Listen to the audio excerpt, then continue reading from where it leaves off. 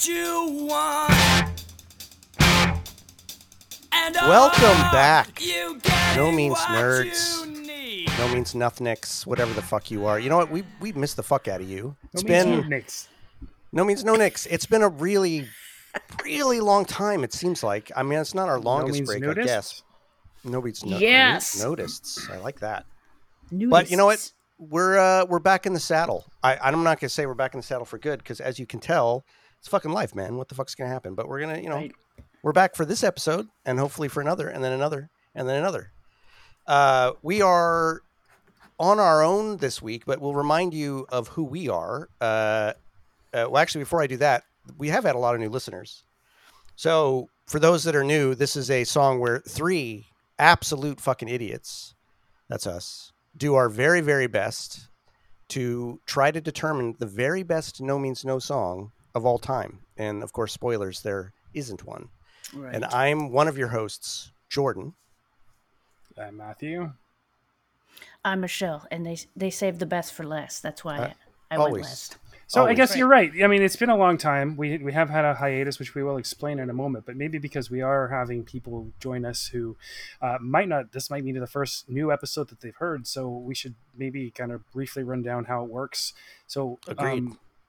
Our first round, we have a little randomizer script, which we have named the Terrible Machine, and it selects songs from No Means No's entire body of work, randomly pairs them, so they could be adjacent on the same album, they could be 30 years apart, and then so we've gone through our first round and turfed out half in theory, and then we reintroduced a few that went out to the listeners, and we sort of selected a few that we put back in the pile, back in the mix, back in the goulash, and we had some of our own that The People's Choice popped back in there. The People's Choice goulash. So now we're in the second round. I think it's our maybe third or fourth. I can't remember. Episode of the second round, in which we, instead of evaluating the songs kind of individually, we are attempting to more sort of compare and contrast each pair, comparing their relative right. merits rather than their individual ones. That's right. And it's the fifth. This is our fifth actual Wow. episode of talking about songs. It Oh, feels man, like maybe you're so fewer. fast. Look at you. I've got my dumb Yeah. spreadsheet up. I know. And some You're- people have you're doing it. asked if you're new. If you're new, you might not know this. Most of you who aren't already know this, but we're not doing this true bracket style, right? So I think maybe Matthew already said this, but once round one was up, we took all those winning songs, threw them back in the mix, and are now randomly selecting new pairings. So it wasn't like the two winners of round one went up against each other. We weren't going to do that. That'd be dumb. Well, maybe not dumb, but we just chose not to go that route. And a re-randomizing. A Yeah, re-randomizing. it's like playing And bingo without some of the balls. that's right. And if you're and if you're following any of our socials, this week, that's not a promise because I don't make fucking promises because I never keep them. But I'm going to try this week. I'm going to try to go back in and edit our official Google Doc that we've given all of you the link to, and I'll repost it so that you can see the bracket up to this point. Right? Oh, We're for nice. round one Okay. and round two because Yep. I think a lot of people they don't. It's hard to keep track, and it's nice to just see them all. Mostly so that you can just get mad at us all over again for the Yeah, songs that we've kicked yeah. out. Because we'll talk The about Oh some No more Bruno later, but incidents. I really need more anger coming from you guys about songs we kicked out. That's kind of one of the things we want to hear about from you guys in emails. It's our one of the God. little hooks I was hoping for in this round. Got shit. And I know we've gotten little comments here and there, but no big screeds yet. So anyway, we'll talk about that more. You're asking faux for break. more anger. Yeah. Well, we're all friends, so it's Fear, fun anger, anger. betrayal, and hatred. That's right. See, I mean, what fucking band are we talking about here? We're all a little Exactly. bit too saccharine here. You know, So actually, let's no. get We some, have fear as to which song goes forward, anger or which one doesn't go forward, betrayal when people when feel one like of we you gotta- punks votes against me. That's right. Exactly and right. Hatred, the ones who are hate us, but they still listening anyway. That's right. Right. That's right. Yeah, nice. So yeah, if you're hate listening, we love you. Just so you know. So that's enough Might even hump reintroduction. your leg. oh, my leg. So we are now going to move into one of our favorite segments, which is called "What Are You Drinking?" Now, myself, I've got some good straight up old whiskey here. My ice cube is already melted because it's hot as fucking shit. So it's a little Oh, watered down now, but smells like paint varnish, just like it should. looks So like it I'm too. gonna have a little bit of this because well, I guess it's no surprise, but I am absolutely now a brown liquor drinker. Used to never be, but fuck me if this isn't my shit now. So that's what I've got. Michelle, All right. what's going on? What's going on in your cup? Michelle is toning down on the beer consumption, man, especially if you listen to the last episode. I gotta tone down. Actually, it will tone me down if I cut the crap. I drink a lot of Guinness, and I'm gonna stop drinking Guinness at home. Unless I go to a restaurant, I'll have a beer, maybe two, but I gotta cut the shit. So Yeah, I it's kind got of like eating a lot of cake. Yeah. It is. Yeah, it's I true. really like it though, and I get all funky, and I'm like, I had a shitty day. I'm gonna enjoy myself a beer, and then I have two, and then I have three, and then I have four. I can't stop if I start having one, and that's concerning to me. So there's this great company called Athletic Brewing, and they make really tasty non-alcoholic beers. So I'm having Nice. the upside down golden non-alcoholic, golden ale, and there's going to be no fun fizzy widgets. Oh, But it's that still a sounds cold. nice. Yep, it's still That a still cold sounds can, nice. and man, it really does taste good. So if you want a nice, What's the name of the beer company again? type- Will you shout them out? yeah, I'll shout them out because they really give a shit, and that's all they do is make really good tasting non-alcoholic beer. It's called Athletic Brewing, and they have a dark version. They have a hazy IPA, and my housemates had that, and he said, and he's a hazy IPA snoot, and he said it's really good too. So Fuck yeah. yeah, you go. Athletic Brewing. Awesome. Cheers. Excellent. Cheers. All right. And Matthew, what about you? Well, what are you drinking? I'm on the wagon or off the wagon, whichever one is where you're not drinking. I think it's alcohol. off. On the wagon. You're on the wagon. Oh, So neither of us right. are. Yeah. So yeah, I have reasons for doing it. But currently, I have not had a drink since before my surgery, which I'll talk about in a little bit. Except for last night, I had one glass of wine because we happened to be out for dinner. It is my late father's, close to his birthday, and there was a wine on the menu. My dad loved the Italian language, and I think he liked to say the name of this wine more than actually enjoy the wine itself, but he just loved to say Montepulciano d'Abruzzo. So Nice. raised a glass of that to him. But tonight wicked, good. I have been exploring the non-alcoholic beers, but I must say I do prefer the mocktails. I think because maybe with non-alcoholic beers they take something out, whereas with mocktails they just don't put something in. So Right. I've got this thing. That's interesting to me. What the hell is this? Atypique. It is an amaretto sour, and I've had their G&T, and it's actually really fucking good. And actually, I really like amaretto sour, so I'm interested to see what this would taste like. Huh. Yeah. Yeah, And we'll that's crack a it open. non-alcoholic Give us a drinker? review. Holy Yeah. shit. Made by the Man, I Canada gotta- Dry and Mott, the same people who make Clamato. Company. Oh, God. I'm assuming this particular drink has fewer clams. I gotta expand Fewer my clams. palate. Well, That's what I need to do. it just says natural flavors, so I'm not, Well, no guarantees. you know, There's no mollusk. That's in there. rat feces. I'm sorry, man. That's rat feces right there. It's the fucking the coverall. But it's Let me see what this looks like. What's it? pleasant light yellow color. Hey, look at your glass. You're not fucking around. Oh. That would be good if it was a urine test. Oh, that's really nice. Yeah, that's Hey. Hey, It's like That's the some old good vegetarian food used to kind of suck, but now it's really it's fucking really good. That's I right. know. All this shit's Yeah. getting better, man. You don't Yeah. have to settle for second best. That's fucking Exactly. Nice. good. Nice. All Very, right, my very good. boys. Cheers. Cheers to both Welcome of you. home. It's not only good to be back with all of you listeners as a little parasocial thing. It's good to be back with my friends here. We have also, Oh man, I know. this is kind of usually a regular thing for us, a good touchstone for my week or every other couple weeks, and all of us Yep. talking about it throughout the week. And we've had quite a break on that for a while because all of us have been going through some shit. And we thought we Yep. might talk to you a little bit about that. There's some good PSAs here, some just little peek behind the curtains. I won't talk too much about what's going on with me, but I will a little bit. But I really want to start with Matthew because I think you've got yours is potentially of great benefit to everybody. I think Yeah. to know I about. think so. I'd really like for more people to know about this because what I had was it is not a rare condition. It's just one that was only kind of identified about 40 years ago. And most people, I had extremely high blood pressure, and this was uncovered about maybe 2.5 years ago. I was feeling shitty and my heart was racing and stuff. And my doctor said, you're too young and Yeah. Yeah. too healthy, and you don't eat garbage. So like there's something wrong here. I'm going to refer you to an endocrinologist. So that's what he did. And it was kind of a long process because scheduling tests and stuff when your life isn't in immediate peril is a little slow in Canada. We have a wonderful medical system, but that is a little slow. But once they get the arrow pointing in the right direction, everything, you're in the water slide, and everything happened really, really quickly. So what I had was riding the flu. something called Conn's disease, and is also known as primary hyperaldosteronism.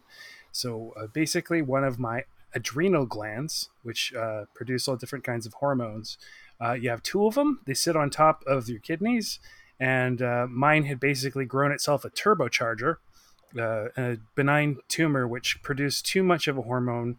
The adrenal glands produce several hormones, but the one mine was producing too much of one called aldosterone, which controls the relative levels of sodium and potassium in your system, and that is what is, if you remember your high school biology, is nervous transmission.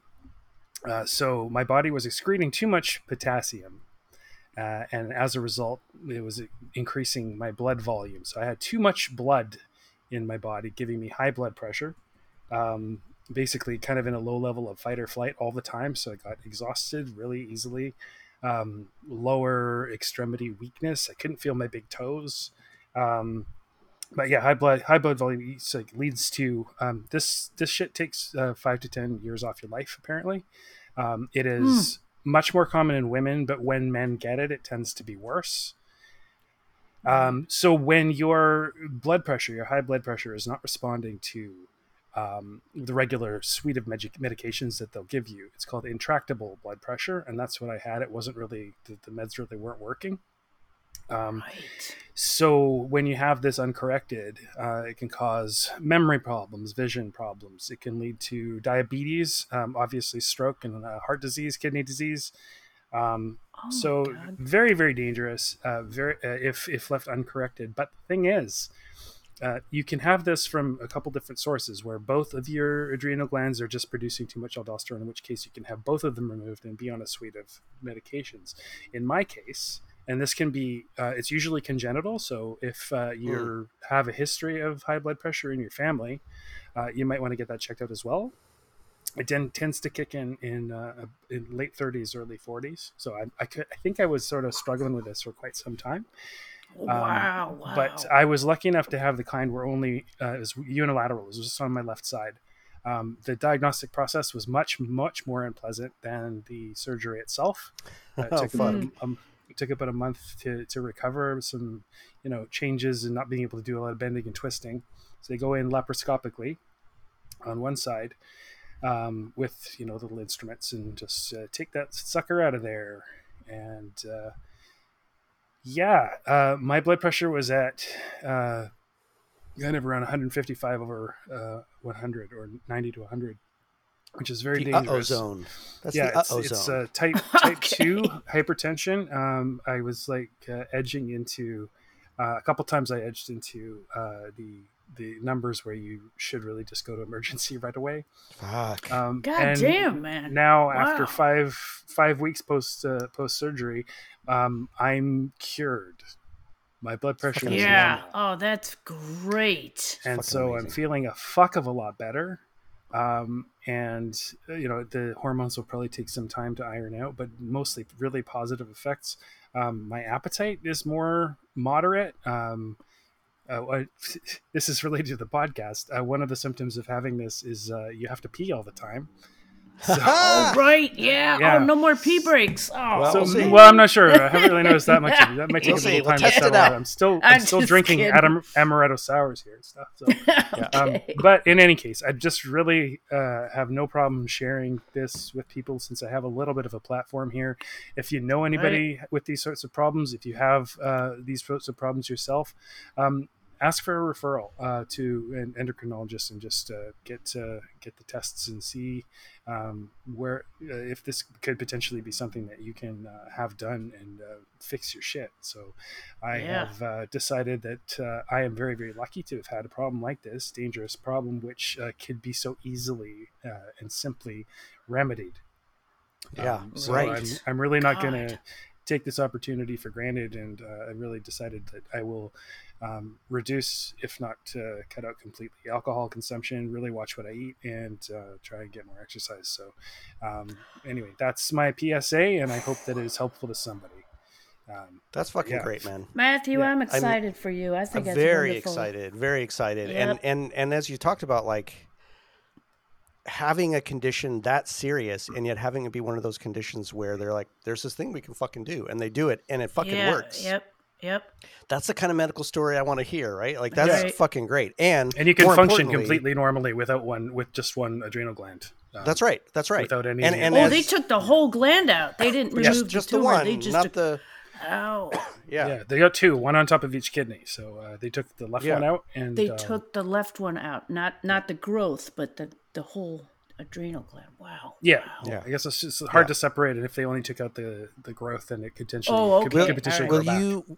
Will you say the names of the two names, the common and more scientific name for it again, so that anybody who kind of suspects they Conn's might disease, CONN''S disease, and primary hyperaldosteronism. There are other, abnormal conditions associated with abnormalities to the adrenal glands, but that is the one I had. So you might look into endocrine disorders, adrenal endocrine disorders, something like that. That's great, man. And it's Yeah. really good to hear about the Canadian medical system taking care of you, and not to get cynical for a moment, but if you're in the U.S. and you suspect, if you're in the U.S. and you suspect you God. have this, sorry, you're probably fucked. But for you Canadians, I'm kidding about that. You should, these are symptoms I think maybe a lot of people, I don't know a lot, Exactly. but there are some people who may not put two and two together, right? Right. And their doctors may not if they don't. I mean, who Yeah. the fuck knows? But Yep. that's great. And we have that's fucking people from all over great the world story. listening to this, so Yeah, hopefully, exactly. You'll have access Yeah. to good medicine. So many people are on like blood pressure medication too. It may Yes. be Yeah. like complete misdiagnosis here. That's the Well, who thing. knows? They used to just Yeah. throw the typical drugs at Yep. it, but now they sort of it's Yeah. a pretty unpleasant procedure amazing. figuring out which adrenal gland was doing it, but whatever. Oh, honey. Yeah. Well, it was worth it though, I bet, right? In the end, sure. Oh hell yeah! fuck Shit, yeah. I'm Yeah. fucking feeling so And- much and, better. you know, Just feeling good for- feeling fucking sharper, clearer. Don't get Yeah. tired so easily. Jesus Christ, it's like And good for you for using the opportunity to sort of like, hey, fuck, let me continue making good changes, not just like, hey, I reset the clock, so fuck it, right? Like, no, lean into it. Yeah. That's great. That's great. Awesome sauce. So Damn. I'll get a little parasocial. I'll put the para and parasocial here a little bit also, and super glad to be back. Fucking, this is part of the reason I've been gone is because Matthew has been undergoing this and going through recovery, and now that's gone very fucking well. I'm feeling really good now, but I've been in a probably my only real depression in my entire life. Like I was seriously depressed. Like I now know what that's like. It was not pleasant at all. And as my own sort of PSA, if there was anything I'd want to communicate to everyone about what I know about why it occurred, not necessarily how I got out of it, but why it occurred, that I think might be useful for people to hear, because we don't talk about this enough, I don't think, in our world today. Many of you have heard me talk about my buddy Russell, who introduced me to the band. He was in episode 1. He's been, I've talked about him many, many times. I had thought back in 2000, he disappeared. I knew that. No one knew what happened to him. I thought he'd taken his own life. I'd said that on the podcast. On the day we went to go see John, the morning when we went to go see John, Breakfast. up in Canada, up in Lund, or Powell River, I guess we were Powell at that River point. I got breakfast. this message from the DC police saying that they'd finally identified his body, although by then it had been cremated, but they looked back at the records, and he had not taken his own life. He'd been horribly murdered in a really horrific way. And it's an awful, awful story. I won't go into that part of it, but it was awful. It really took me side. Actually, that weekend I was kind of in shock. Didn't really hit me until later.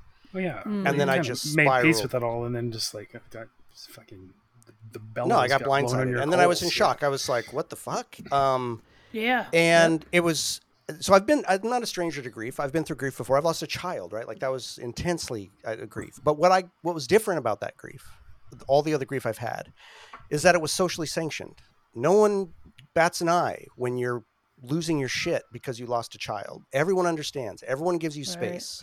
You can tell anybody and they'll instantly go, of course. And so I was able to publicly, in the way I needed to, loudly grieve when I lost a child. And that process of grieving, I feel, is a natural need of the body to process that experience. That's why so many other cultures, when somebody dies, they follow the fucking casket, rending their garments and covering themselves with dirt. They spend days yelling and screaming and crying or having those public ceremonies because it actually serves a purpose. That's not a primitive thing. It serves a purpose in our physiology, in our psychology, to do that. This was not that kind of grief. Like, people couldn't really understand. I talked to them about it and they're like, well, it happened 20 years ago. Surely it's better just to know now. God. And it's like, well, no, it's not. Now it's like, it just had, well, many people, I don't blame them, right? People don't know what to say. It's not their experience. I don't know. But in any event, no, for me, it was like it had just happened, but I had no opportunity to grieve, really. There was no acceptable container for it. So I just had to stick it. I had to stick it inside. And that you knew led he was to a dead, depression. but before you thought it was his choice. And then you found out it wasn't. That's a fucked up thing. Right. Exactly. Yeah. And I've long been a proponent, having been through my own experiences, that you need to allow yourself to really fucking face your grief. You need to really face it and let it happen and not sublimate it. I can say for myself, having been on both sides of this now, that when I had to sublimate it, it sent me into a deep depression. And I'd never experienced that before. I've experienced grief and anxiety and all sorts of things, but I'd never experienced a depression.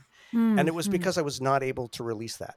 I was talking to someone else, and I almost wish we could start a movement where when something like that happens to you, you get to wear a black armband so that people just know, like, oh, this person's going through some shit, and I'm not gonna be stupid. And if they're in a weird state, I'm not gonna take it personally, and I'm gonna try to be there for them if they say something or they're just behaving a certain way, because it's for me anyway. Some people are very private about it. I get that too, but I also think there's something valuable and okay with being public about it. For me, there's something validating and necessary to share the loss of something that big, which then helps me to process it. I know there are others like that too. So my only advice for anyone out there, if you're going through anything like that, if you lose somebody, if you've lost somebody in the past, it doesn't have to be new. Right. Like, honor your own grief. It's not a mistake. It's not something to be ashamed of. It's not something to bury. You should really face it, and you should really allow yourself to go into it.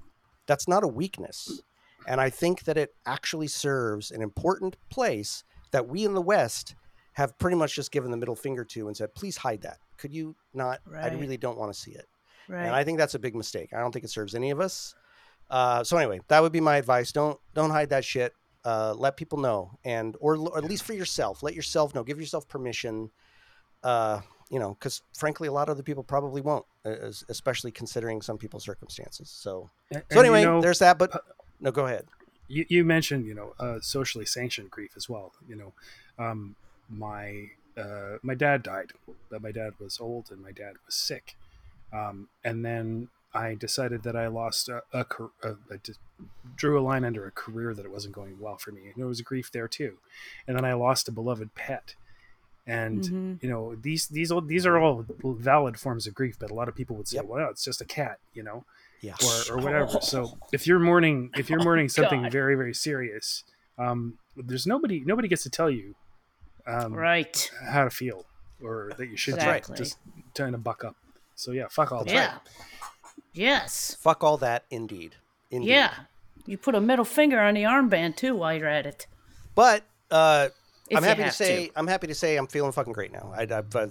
Oh, my boys, come through the other side. So I also feel, and that I won't go through that process. That was a whole bunch of shit, but it's been great. Super fucking happy to be here.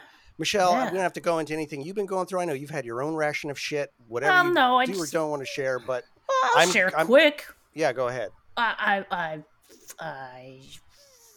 let me see. My predecessor passed away, and it really disturbed me. It was like a mentor, right? Like a mentor, yes, right? a mentor. I've had like 3 or 4 different big ones in my career, and I still don't have the best relationship with my dad. And these people, there's few of them, but they mean the world to me, and they believed in me when I didn't believe in me, when nobody else did, or so it seemed. So when somebody like that passes away, I just, we'd get together for coffee, and I'd tell him my, if I thought I sucked or something. What do you call that? Your When you think about yes, you're just when you think you suck or I need advice or I don't know what to do. He was one of my piano dads for my career. I'm a piano technician, and he was just a guy I could go to talk shop and just talk about life, and one of those people that wouldn't hide anything or make you feel stupid for feeling what you're feeling. Just very important to me. So this time when you guys have been going through your things, I've been cleaning out his shop and his place where he would fix things, and all of his supplies and tools are coming to the college. So I'm helping the family, get all that down and get a value on it for the estate. And also in that time, let's share some private stuff. I have like major depression and anxiety. So over that time, I've been trying different kind of medications. And this time, this is my third one over the course of 20 some years. And this one, the other day, I thought I might go for a little jog. I know. That says a lot. I know. Fucking hell. That's incredible. I mean, with the beer drinking I was talking earlier, and that does not go well with a bunch of pills. But I've gained a bunch of weight. I used to be a little easy on the eyes, or so I thought, or so I was told.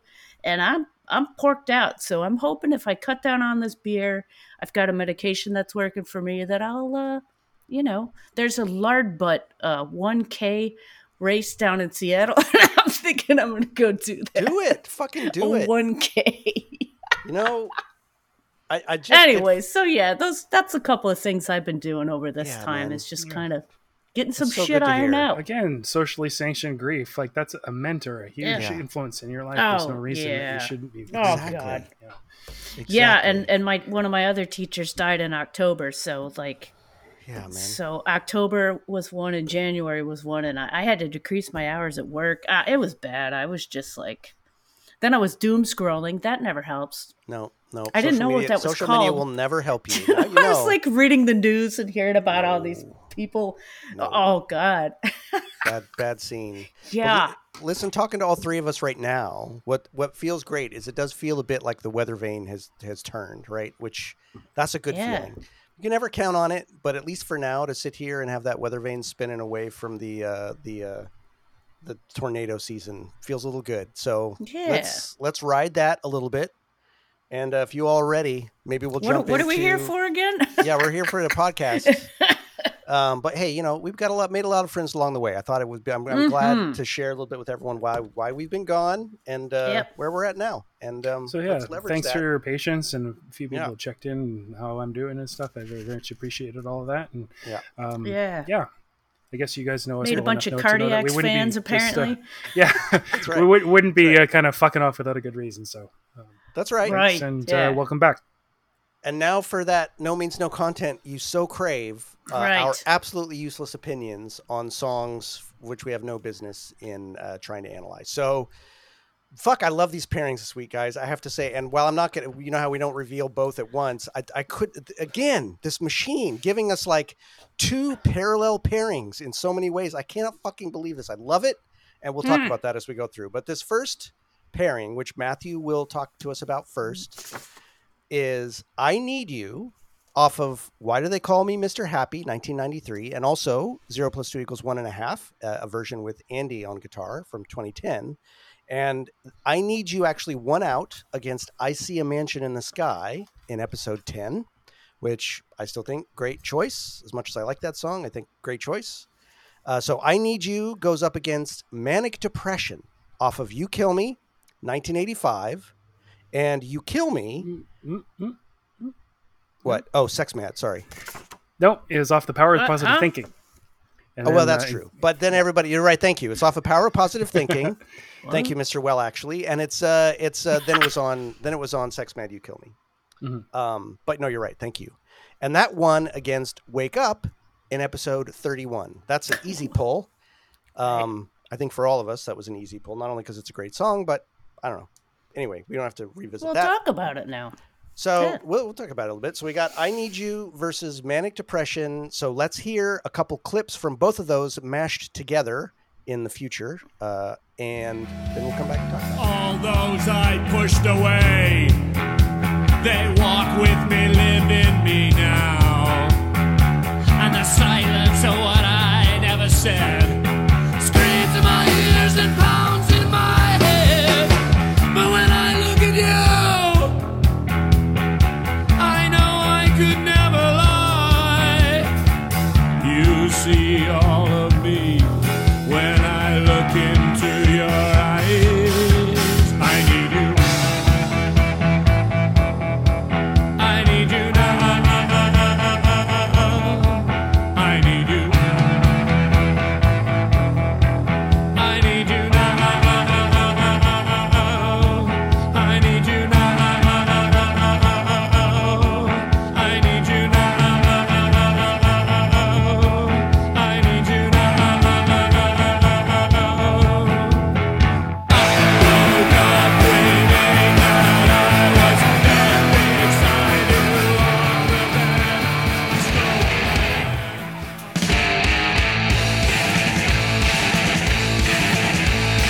Manic depression has captured my soul. Know what I want, but I just don't know. Music, sweet music, wish I could caress. Manic depression, it's all like that.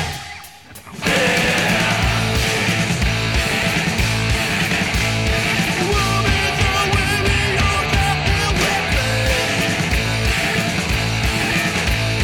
Make love, you break love, it's all the same.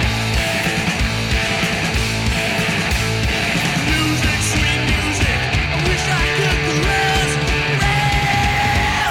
Manic depression, it's all like that.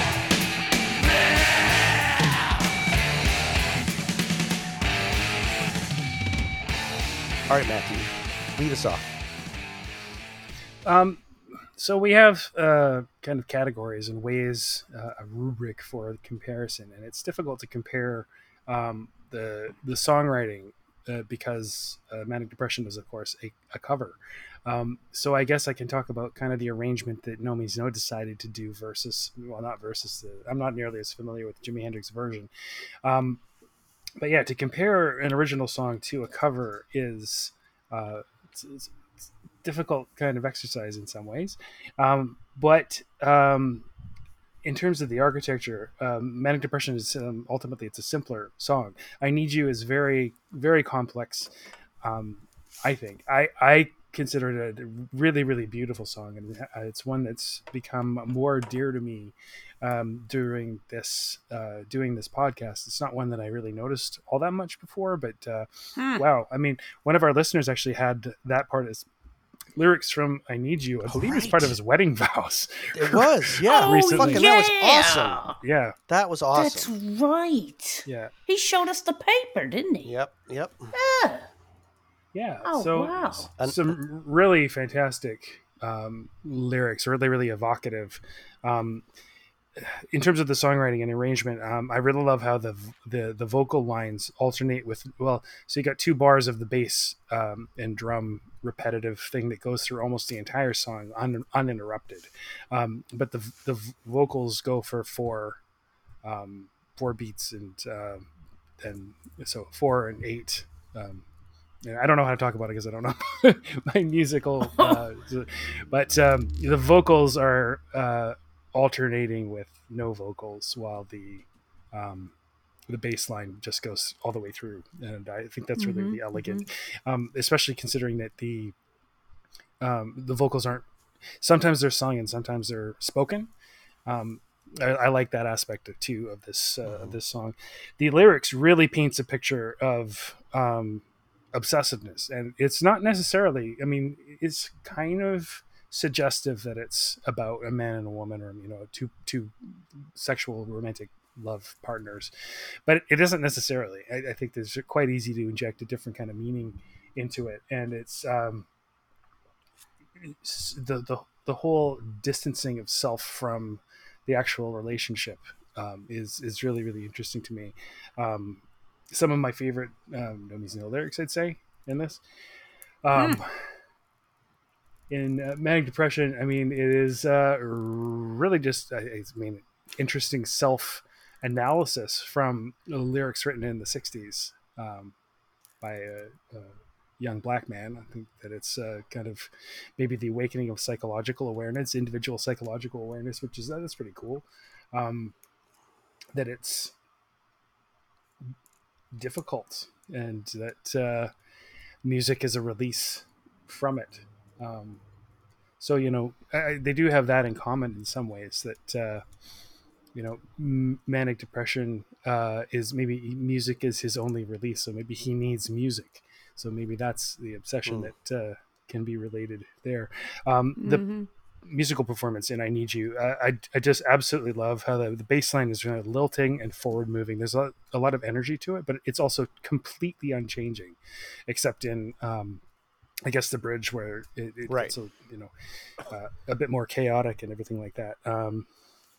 In the 0 + 2 = 1.5 version, the playing is more fluid, a little less sharp or staccato. I think I like the more precise one from the album a little bit better. And the lyrics and music match. It is, for me, really, really just incredible. Like the just the constant bass drum and the constant bass line. It's just like a heartbeat. It's just so steady. I have that in my notes. It doesn't really go up and down. Like everything around it goes up and down, but that core is there through the entire song. I love how the it's just the relentlessness of an obsession. It's like this core, you know, other stuff happens around you. Some of the guitar playing and the drums, like he's playing on parts of the kit which he doesn't tend to play on all that much. Like more cymbal work, like kind of delicate cymbal work, and it's really just textural stuff, which I really, really enjoy. It's more kind of atmospheric and with that just sort of like driving core, which is almost like dancey, but almost like a trance-like, which is kind of unusual for No Means No. And you know, there are really intense crescendos and decrescendos in the rest of the song, but again, the bass and the kick just keep on going. So there's a lot that I really, really like about this song. What's it right here? Oh, when he just really when Rob's singing, really just sort of takes off and screams in my ears and pounds in my head. Beautiful. When he just like rips it out is just incredible.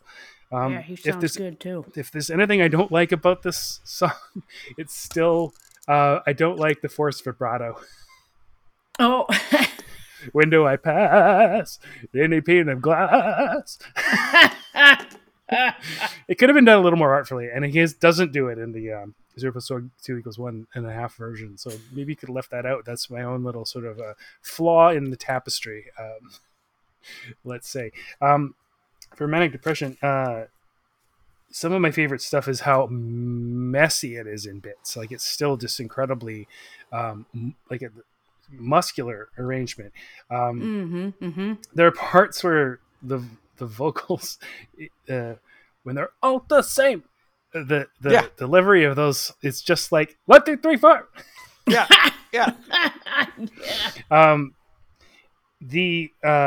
It's really John it's John singing. We got the story from Andy that they just said we don't know who's gonna do this. Let's just let John do it. Just go. And he said John. But not only that, but they had tried a bunch of times, a bunch of different ways, and couldn't fucking get it. And finally, John went in that one time and just nailed the fuck out of it. But they were almost ready to give up. Like, I don't know that we're gonna get this. Because he fucking loses his shit, and it's like damaging his vocal cords. Talk about some of my favorite things. I love the guitar fills. I love the kind of probably artful, but to somebody who's not really listening very carefully, it could sound careless. But there's feedback just straight up in the song, and I totally love that. I love the guitar twang at the start, the twang. Yeah. If there's anything I don't like, I just miss Paradise at the end. So like, I sort of listening to the album. I think it's the end of Manic Depression really anticipates Paradise for me, and I miss it when Right. it stops. I was wondering, actually, when I remembered that this was on The Power to Positive Thinking, I thought about what the other songs on there are. And why it was split up that way. Because the other songs on it were I Am Wrong and Life in Hell, which got tacked on to Wrong. Wait, while, a question about that real quick. Wait, put Yeah. pause. AT just did a reissue, right, of the first No Means No thing, and it was Dad, and on the other side Dad was and Manic. Revenge. Was Oh, it was Revenge. Revenge. Okay, Revenge, thank you. yeah. Never mind. Just being a fucking So idiot. I Revenge of the looked up why that Nerds. might have been, and Manic Depression was recorded in 1985, so probably around the same time or before Sex Mad. So they included it on Sex Mad CD and tape, I guess, because it was recorded all that. Whereas I'm Wrong and Life in Hell were new songs. Yeah, So that's really interesting. But it's interesting. They got tacked onto albums with an album in between. Yeah, Huh. yeah. Huh. Yeah, that's really weird. Yeah. Actually, because it doesn't really. It fits way better on Sex Mad and that whole thing than I think it would with those other songs, in my For sure. opinion. Right? Like it's just of a piece, but also Yeah, that's just I because wonder that's how I've who, always heard it. did all So that. that's just Yeah, there's you know, that too. So yeah. I don't know. It's hard to say. Huh. All All right. right. Well, that's I'm done. I just I Need You is absolutely haunting. It sort of evokes ghosts for me, which is another of my favorite No Means No songs. Manic Depression is just so raw and awesome, and it's just three dudes doing what they do best. Yeah, it's fucking great. All right, Yeah. Michelle, you're up. What do you got for All us? right, this is a shorter version of things, as always, as it usually is. I Need You. My favorite parts are the riff. Remember, we were talking to Rob, and he was talking about just having a really good riff. Mm-hmm. That riff of the song that gets played constantly with along with John's eloquent work. It's just a great, simple, constant, heartfelt frame to speak from the heart, which he does very much in the song.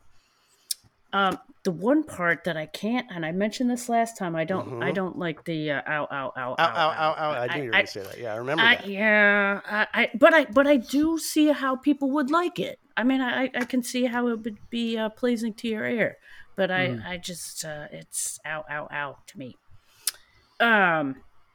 John's cymbal work, like you mentioned, Matthew, really, really a treat to listen to. Delicate, You can tell he's exploring like different parts of the bell on the cymbal, and gosh, doesn't he even do some like, well, maybe he doesn't. I can't remember if that's the song where I heard him do like a scrape on the cymbal with a stick. Yep. So I don't. Oh yeah, he does for sure. Yeah, he does. Yeah, I mean, he's really just exploring a lot different parts of the cymbal because it's a slower song and it's got room for him to do that kind of stuff. So he does it great.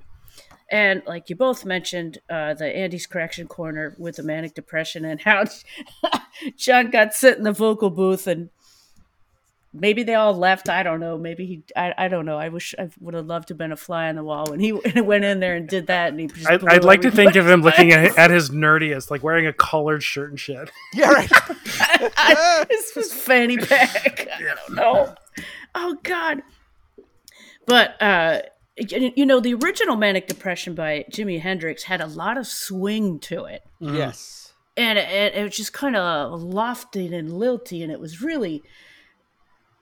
It was talking about something serious, but it was kind of a really good groove, kind of good, funnish kind of song. And this version is stripped down to like horrible shit.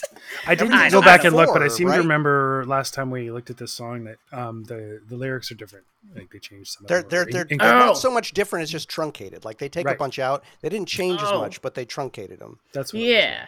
Okay. See, And everything's on the 4, right, Michelle? That's what to me it gives it like No, it's that's 3. 1, 2, 3. 1, 2, 3. 1, 2, 3. 1, 2, 3. 1. Oh, it's a just waltz. 3-3, of course. That's Yeah, right. yes. It's a 3. Sorry, yes, Yeah. everything's on the 3, but it is a waltz. Yeah. Or the 1 wherever you start your beat. But yeah, it's but John singing or I must have written down what the hell he sounded like for me. I don't know. He's just exploding. It's just chaotic. It's insane. And I'm all in for it. Nice. There, I've spoken. Well, I mean, I'm echo a lot of what you guys said. I've these are. I mean, we're going to see This in is the a second. good drink. I'm sorry. I gotta say again. That's the fucking Amarillo great. No, Sour, I'm gonna really open Yeah, my man. palate to we more gotta, things. We gotta have like I gotta keep actually a separate tab on my spreadsheet where I list everyone's drinks so that we Yeah, don't. we should forget. list I what could the post those hell for we were people, 'cause drinking I in think the episodes. That'd be a good for people to service. try. Yeah. I'd make a Eh. separate tab on the spreadsheet for people to look at. Yeah. So yeah, these drink are this while you listen. these are hard songs to compare, but it's going to be interesting when we Yeah. get to the second round. How I think there's a very similar pairing of songs here in a way. So that's very fascinating to me, and it shows definitely two sides of No Means No. And I think people probably may or may not remember. I for years had not given Manic Depression the due it was owed. Like I actually like this song fucking a fuck ton now, and I always used to dismiss it. I was kind of like, yeah, whatever, man, pass it on. Oh It just wow. wasn't the side of No Means No I cared about at all. Whereas I Need You, from the very first note ever I heard it, was like, yo, this is it. This is fucking it. Yep. But I appreciate Manic Depression way fucking more now.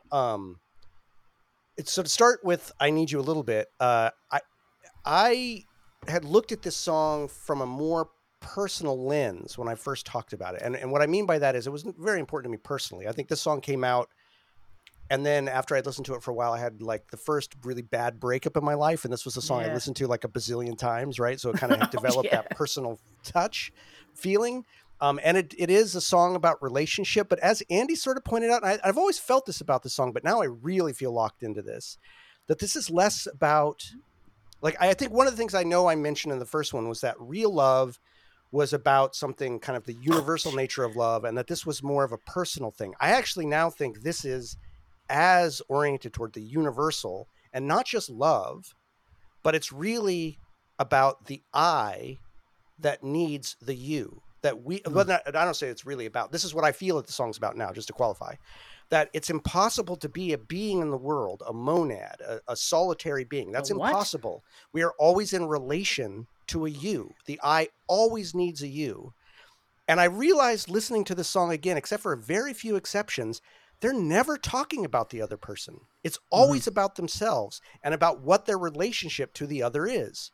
It's either like, fuck, I realize that everyone I've pushed away, they still live in me. I tried to be isolated and I couldn't. Even in my isolation, I was still in relation to everyone else. It's just that relation was poisoned because I was pushing them away. But you can't ever not be related. You're either related directly because you're trying to be in a relationship with someone, or you're pushing them away and you're in a relationship with them by the fact that you're pushing them away. You're still defined by your relationship with the other. There is no I without the you. It doesn't exist. It doesn't exist on its own.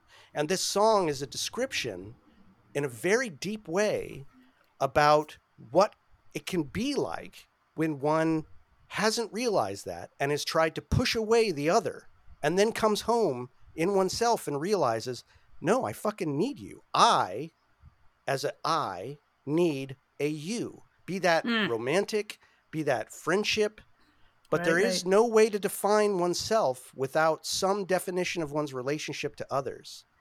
And it's the most poignant, beautiful description of that, both from the positive sense. There's the bridge, which is that beautiful explosion, right? Into just something much more sort of anthemic, right? It's this anthemic moment where it really is that sense of that verse is so beautiful, but it's also a moment when someone realizes how important someone else is, how much they love or need that person, but that person's unconscious. And so their expression of that to that person is completely absent any agenda.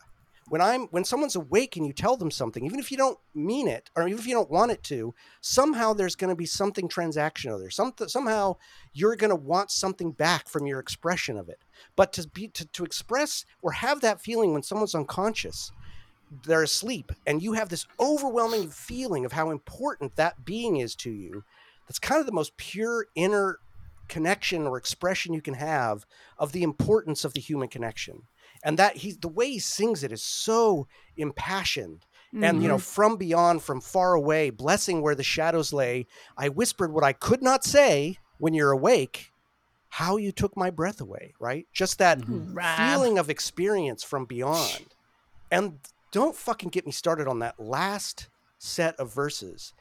Some of the most beautiful stuff Rob's ever said. The spoken ones. There is no world, and I am a shadow. You are, and still the way he says this is so intentional, so beautiful. You are no woman, and I am no man. He doesn't say you are no woman, and I am no man, which is how most people would read it off the page. Right, you are no woman, and I am no man. I mean, this is a concept rather than It's a concept. He's cutting out. He's cutting right to the heart of what it means to be a being in front of another being, absent everything else. Rob has a way to get to something that seems so fucking obvious, but he goes deeper so that it becomes the most profound exploration of what it means to be a fucking being. This is Sartre by way of Rilke, this fucking poet of just taking like deep existential truth, but saying it with this poetry that's just, it cuts right to the fucking core for me. It goes past everything and just, it hits so true. This is one of those songs that just feels so authentic and so fucking true. Look and at the you. way he delivers it. You talk about this, Matthew. And this is one of the reasons I love the recorded version better than the 0 + 2 = 1.5, because Rob doesn't ever go into that register where he lets himself loose into the impassioned not to the screaming same Rob, degree, for sure. not to the same degree. And the way he does that is like, God, it's so real. It's there's no affect, right? There is affect in the little bit of forced vibrato. I'm going to give you that one, but there's no affect when he goes up there. And that's just like, so few singers to me can take something that he's saying something that means so much to him and he can express it so fucking well. This song, man, this is one of Rob's just absolute fucking anthemic masterpieces. And musically, you both nailed it. You've got that bass riff that's just this heartbeat, churning. And it's a beautiful riff, and it's very melancholy to me.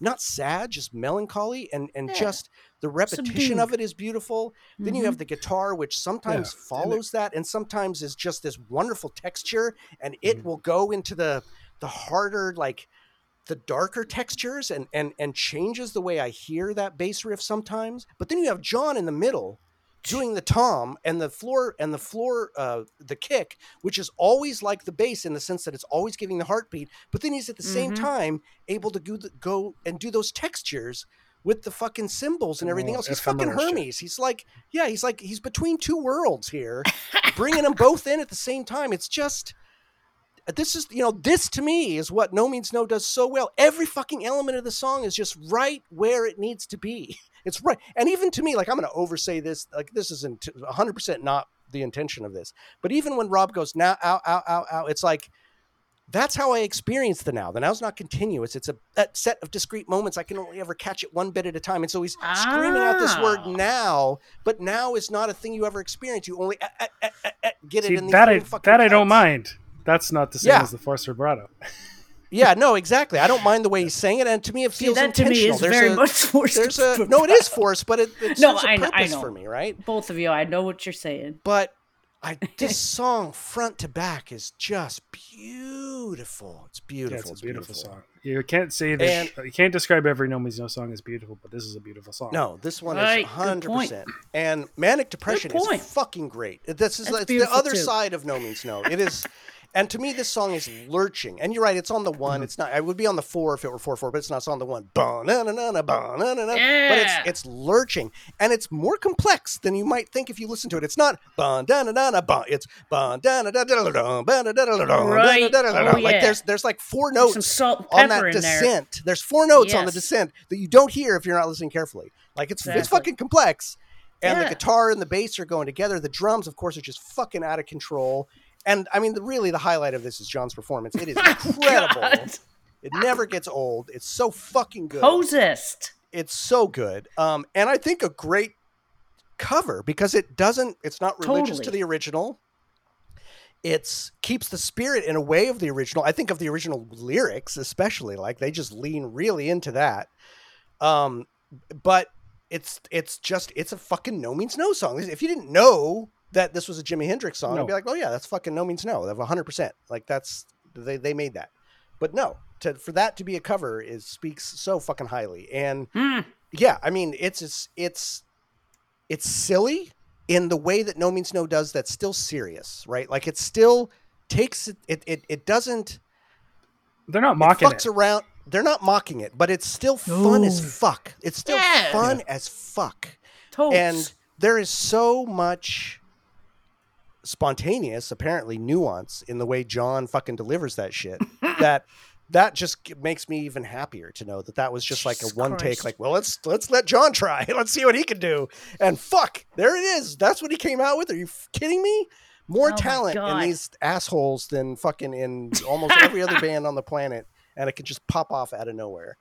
But yeah, it's really hard to compare these songs. I mean, what the fuck? They're so different. They've landed in me so differently.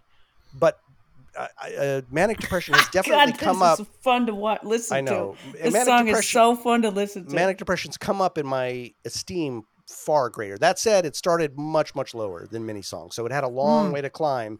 But doing this podcast and listening to this song a lot has really made me appreciate the song a fuck ton more. I actually can't imagine it on Power of Positive Thinking. I've never heard it in that context. I can't imagine it with those songs, frankly. I can only imagine it in Sex Mad. It feels like it maybe wouldn't even work as well. As you said, I always wanted to go into Paradise. That's like those two go together for me, and individually, like some other pairings, they don't work so well as much on their own. But I can't imagine it as it was the closer. Was it the closer? Paradise is closer, and then No. I meant on Power of Positive Thinking. Where did I don't know. Do you know? Yeah, I didn't look it up. Man, that's an album I want. I would love to hang that up on the wall. I remember when I was really into No Means No, but never had a record player at that point. I remember seeing it in a record store back in the 90s. I'm like, oh, I'd love to buy that, but I don't have any money. I don't have a record player. But fuck, I wish I would have just done it anyway. Oh, no. It's one of the only No Means No vinyl that I actually have. Oh, nice. You have that? I have that. Hang it up, man. So, I mean, listen, I think before I kind of had said everything I wanted to say about I Need You, but it is one of those songs I could probably talk about forever. Other than that, and when I say, I want to give some credit to Andy, because I remember when Andy, I don't know if it was in the notes or just in private discussion with us. I think it was in the notes where he talks about how I Need You. He always felt that it was more about the impersonal or the more deeply sort of rooted I needing the you, not a individual needing a particular person. And I've always sort of felt that, but listening to it now, I hear the song much more from that perspective. Lyrically, just a high watermark for Rob. It's just, I mean, this whole album, Mr. Happy, is just fucking filled with high watermarks lyrically for Rob. But you know, there you have it.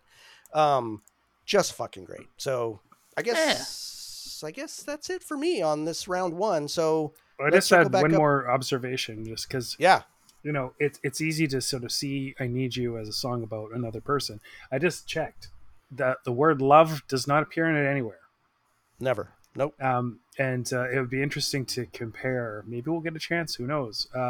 This and Real Love. That would be a fascinating fucking yeah, fuck. Those two up against each other? Yeah. Jesus. That's a whole episode. Fuck all the rest of the song. I know. The whole episode. Yeah. And that's what I meant. Like, it's not a love song. It's a song about the I needing the you, right? Whether that's an individual or not, it's not a love song. I mean, love maybe is included in there, but that's just a piece of what it's talking about. It's not the end of what it's talking about. Fuck yeah, man. It's fucking that song. All right. So Matthew, for you, how representative are each of these songs, and newbies? What was your feeling on that, these two? I don't think either of them are particularly representative. As like a typical No Means No song. In some ways, the certain aspects. But I Need You it's much one of their slowest songs, I'd say. And yeah, in terms of the structure, I guess it is unusual in that, you know, it's very harmonious, and a lot of their stuff is very harmonious, but it is like nothing but harmonious. There's no solos. I mean, there are. I don't know. It just sort of it's very unified song, so maybe it is typical in that way. Manic Depression, maybe not super typical of their earlier period, but just like incredible chops and having fun and just like letting go. In terms of where they fit in the oeuvre of No Means No, I think I Need You is important in a way because it was on the People's Choice, and it's one of the only songs that people who weren't familiar with them had access to. and I think it's maybe Right. the first one. So it's actually the first song that a lot of people heard. I think maybe I don't know. But one of the first certainly. And maybe I would use it to. This is when I would say, "Hey, mom, this is a band that's Right. been really important to me. Would you listen to it?" And I think this is a song that my 79-year-old mother would go, "Yeah, I understand why you like that. I don't like it myself, but there's something to that." She would not say the same thing about manic depression. I don't think I would introduce. I don't think manic depression is super important in like the important No Means No songs. I Need You maybe a little more so. I would not use manic depression to introduce No Means No to a newbie unless they were a Hendrix fan, maybe, or like Right. a classic rock fan. Yeah. It's like, listen to this shit. Yeah. All right. Okay. Good. Michelle, how about you? And on that note, that is exactly why I would show or play Manic Depression for somebody. Listen to this shit. Because most people know the Jimi Hendrix version. True. Mm-hmm. And yeah, this is the band I like. I wear their clothes all the time. Everybody knows I'm a huge fan. Yeah, listen to this cover of Manic Depression. Listen to this guy singing it. Do I think this is Manic Depression is no good version of a No Means No song? Yeah. I think it shows their talent. I think it shows that they have good taste in music. I think it shows that they can take a song that's super popular, still have the balls to, create something a little bit different with it and just go cray. Mm-hmm. I Need You. That is probably one I personally, God, I feel like such a dillweed saying this, but when I show people No Means No songs, I show them like the in your face stuff, like get ready to get your mind blown. So I Need You would be more of a relaxed situation, which isn't usually around me at any time, anywhere. It's not your vibe. So yeah, but do I think it's very much part of their great repertoire for who they are and what they represent? Hell yeah. I think it's passionate. I think it's from the heart. I think it's serious, and it's a beautiful song. Beautiful. Yeah. So, yeah, I mean, this is tough because this whole thing about is it representative of No Means No? The deeper I go into this podcast, the more I realize what a difficult question that is, because there are different threads, right? There's like these streams, and I do think I Need You is one of the better representative songs of the Rob anthemic stream, which is a real clear stream, right? Like, and I think that and we're going to hear another one in this next half. So I do think it's representative in that. As a whole, that's fucking hard to say. It is so different than the others. There are very few. There's a few. We're about to talk about one of them that are this slow and methodical, but it does represent a naked sincerity that is still very deep, that I think is very indicative of No Means No. So that's to me why I feel like it's indicative, because of its content and the artfulness with which it's said. And I think in many ways, it displays that in a way that's more accessible to people than many of their other songs of this nature. I think more people might be able to hear this, and even if they don't go fully down the rabbit hole, might understand how beautifully sincere and powerful these guys can be when talking about things that normally don't get talked about, right?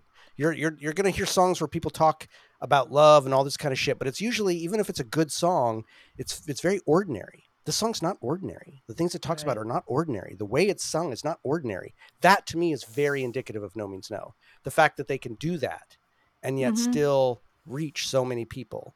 And I just looked, Matthew, unfortunately, this was not the first on People's Choice. That was Now. No. This is actually number 7 on the People's Choice, but it is one of them. The good opener. So I do think it's representative, but as a whole, that's hard to say, because I don't know if there's anything that represents them as a whole, as we've talked about. Like, there's these different threads, but of a certain thread, particularly the Rob sincere anthemic songs, of which there is a definite cadre, I think it is.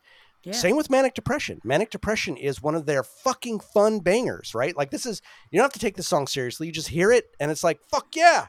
This Yeah, is fucking that's hell. me. Woo. And when they do covers, that's what they do. Minus Beat on the Brat. So it's it's. God. So I do think it's representative in a certain way. I think it's less representative for me than I Need You though. So, but that's really my preference of what I find representative about the band. So that says more about me than the band. I find I Need You more essential in terms of what it represents than Manic Depression. But they both represent real important threads of the band. As a whole, that's hard to say. I wouldn't necessarily say that. Where I would say that of Now or even 0 + 2 = 1 or something, I'd be like, yeah, that's the fucking band. I mean, it's got all the shit. I don't know what current it's in. But in terms of introducing newbies, I've played I Need You for any fuck ton number of people as the first song, like 100%. I would introduce this as a newbie because because what I'm trying to get across is not listen to how great the music is. It's like, look how fucking smart and beautiful music can be. Look at this. Listen. Sit and listen. And I get really mad when I do play this song for people and they don't listen. When they want to talk to me or they're like 2 stanzas in and they ask me some dumb question about something else, I'm like, okay, fuck it. We're done, right? I mean, they can't help it. I know they can't help it, but it makes me mad because the song means so much to me. I'm like, God damn it, listen. You got to teach a music appreciation class. Then that's how you do that. Yeah, right. So I've tried this many times and sometimes it's been very, very successful. I have to say, like, it's touched a lot of people. I probably would never play Manic Depression for somebody just because there's so many other songs I would choose. It's not that I wouldn't play. It's not that I don't think it's a good song, but there's so many other songs I would choose unless I knew someone who really was just a Hendrix fan, which I'm not going to know anybody through that. I don't think. Then I wouldn't bother. Like there's 100 other songs I'd choose before that. And I think they have 182 songs. So that says quite a bit. Right. But both fucking bangers. I mean, they're both bangers in their own right. So I think now we're going to turn to the vote. Matthew, you're up. I love them both. I Need You is very... they're both... They pull at very visceral parts of you, but in different ways. I Need You is not a fun song, I'd say. Manic Depression is nothing but fun song, despite the topic. But I have to give it to I Need You because it's their song. Right. All right. So 1 for I Need You. Strangey, what do you need? What you got? I'm going to represent... Hey, man, I'm going to do it. I'm going to represent the part of the fan base of which I'm a proud member of that likes the ass-kicking, screaming and yelling and let's have at it. Manic Depression. Nice. There's a lot of you. I'm sorry that I'm saying that after your 2 eloquent, beautiful Don't be sorry. homages, but goddamn, I love Manic Depression. I can hear Will the you fist still bumps. Be my friend? I can hear the fist bumps right now in support of your choice. So there are plenty of people who are going to be like, "Fuck yeah, fuck that slow shit." Yep. No, I know. I mean, listen, this is not. No one's surprised of what my vote's going to be, but I do want to put it out there again that Manic Depression now is a song I have a huge esteem for, and I enjoy the fuck out of. And I would never skip this song now, whereas I would have skipped it way back in the day. It just didn't ever hit me. But no way would I do that now. Having listened to it carefully and just thought about it way more and just appreciating all the sides of this band way more than I ever used to, even though they've always been my favorite band since I was mostly conscious of music in a real way. Fucking this great banger of a song. I Need You's just from another world for me. It's one of those songs that just pierces the veil, and it comes from someone real and authentic. It comes from Rob's fucking soul. Manic Depression didn't. It was fun. It's a great fucking song, but it didn't come from anywhere. They made a banger song. I Need You channels something fucking otherworldly to me. And so it's I Need You for me. So, but this was not as easy as it would have been in the past. He's seeing ATT. Got a 9? Potty. No. AT. What does it say? It's reversed. He's holding up. I got a pee. Oh, it's you. Got a pee. Oh, that's it's backwards. It's backwards. He's saying got a pee, and it looked to me like AT&T 09, and then a 9. I'm like, what the fuck are you holding up? That's fucking hilarious. Thank you, Zoom, and your mirrored shit. So listen, I need. I wrote it in mirror image because to me, on looking at myself, it gets mirrored back right. Jesus Christ. Nope. This is technology, folks. Anyway, I need shit. you one. Manic Depression, unfortunately, is relegated to the junior leagues, even though it's a great fucking song. We're going to take a quick break while Matthew goes pee, because apparently that is still a fucking thing. We have now found that out. We all So pee. this is good information. All of you, let that down. Let's everyone go pee. And I'm also going to grab myself another one of these delicious drinks. It's not the same Amaretto it. sour. I Grab got me- one that grab just me says one while- spritz on it. I don't know what that is. Maybe like wine spritz or some shit. But Spritz. we'll see what it Grab is. me one while you're Spritz. at it. Grab me Get one some while you're at it. spritz. All right, so we'll be back shortly. You'll never know, listeners. All right, pause it, because I'm going to sit here and wait for you, because I don't have to pee yet. All right, we're all back from PP land. And listen, we don't have a interstitial today. We don't have a listener submission. And I want to blame all of you because you haven't given us any more. Now, that's all to said. We've also been very inconsistent this season. So I can't blame you really, even though I want to. Because we don't have a regular, not had a really good cadence. Let's be honest. It's not been our most consistent season. But Matthew, maybe you could help me and join people into what they could send us. Because we really, really, really love this part of the show. I really, really, really love this part of the show. And I'd love to hear from more of you. I know a bunch of you are sitting on stories or wanting to yell at us about whatever. So Matthew, you want to tell the good people out there what we're looking for in this segment. So, sorry, there we go. Have to turn something off there.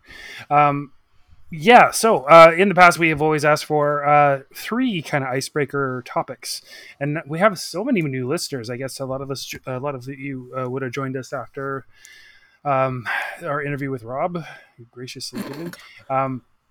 Our interview with Rob. So you can send to no means nothing podcast @gmail.com. Send us, and you can just use this as a framework or tell us whatever you want.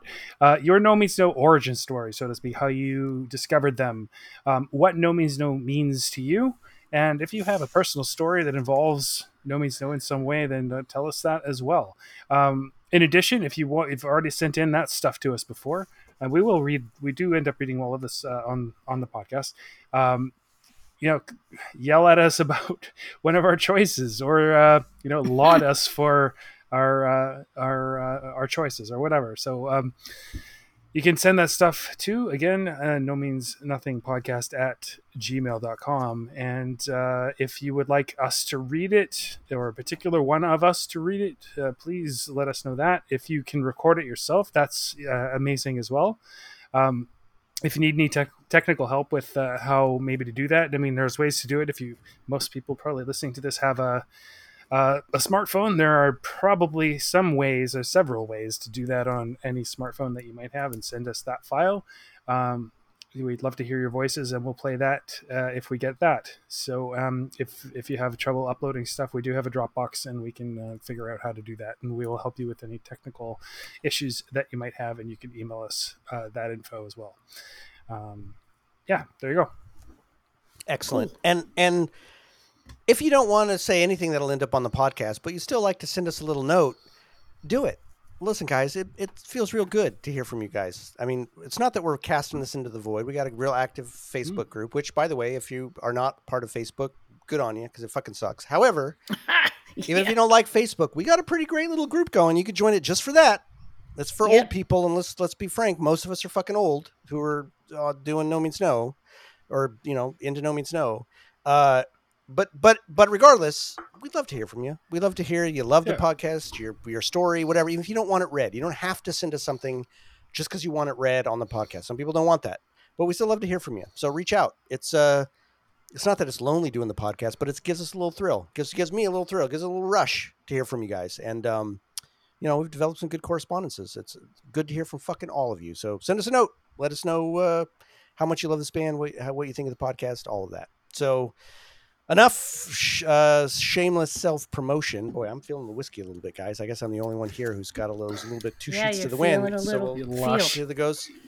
Yeah. The only time I drink is on this podcast, so you're all getting the Oh yeah. So it's been a while for you, right? It's been a while. That's not true. I've had drinks now and again. It was actually just my 25th wedding anniversary. Hey, congratulations. 2 days ago. And so I got awesome. a lot of whiskey in me on that night. So anyway, we're going to move into part 2 here, man. And listen, this is, I think, a incredibly parallel, if also very different, pairing.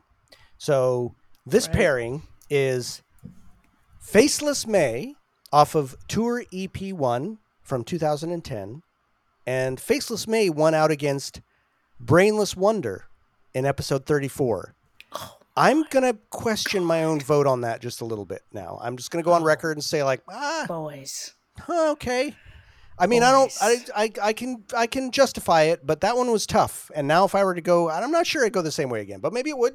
I don't know. We'll see after my screed here next. But it's going up against Forward to Death off of Virus 100, 1992, which is the Dead Kennedys cover album, it's off the this song originally is off the Dead Kennedys Fresh Fruit and Rotting Vegetables from 1980. Now, Forward to Death won out against All the Little Bourgeois Dreams in episode 38. I think I was the only vote for All the Little Bourgeois Dreams. I still love that song. I think it's fucking great. But anyway, we won't talk about voting or anything like that. I till love later. how you have all that information. Yeah, I think that's I useful love to that. know. I think it's useful to dig up the history I of why really these love it. songs are in round 2. So Yeah, I'm thank gonna kick us off here in talking about these 2 songs. And again, not again, I guess for the first time I've been hinting at it. Here we are with a slow Rob anthemic epic versus a fun bouncy cover. Like, what are the fucking odds? Yes, that the peculiar. that the Horrible Machine pulled up these 2 pairings that are so similar thematically in the sense of, like, their oeuvre. We're talking about oeuvre, and that, you know, as we Oeuvre. get to it, this is, I mean, what the fuck? It's crazy. If you wanna find her and ask her advice, carve a road out of melting ice. Walk to the sunset and pause to see the burning rays as they cease to be. Wait for the moment to pass before the mirror of what will be, nevermore. Then turn to the left and close your eyes and whisper these words to the dying light. Faceless maid, tell me please, why do the fish only swim in the seas? Why don't they spread their fins and glide on a rippleless breeze to the deep blue skies? She will not answer, she's funny that way. She will not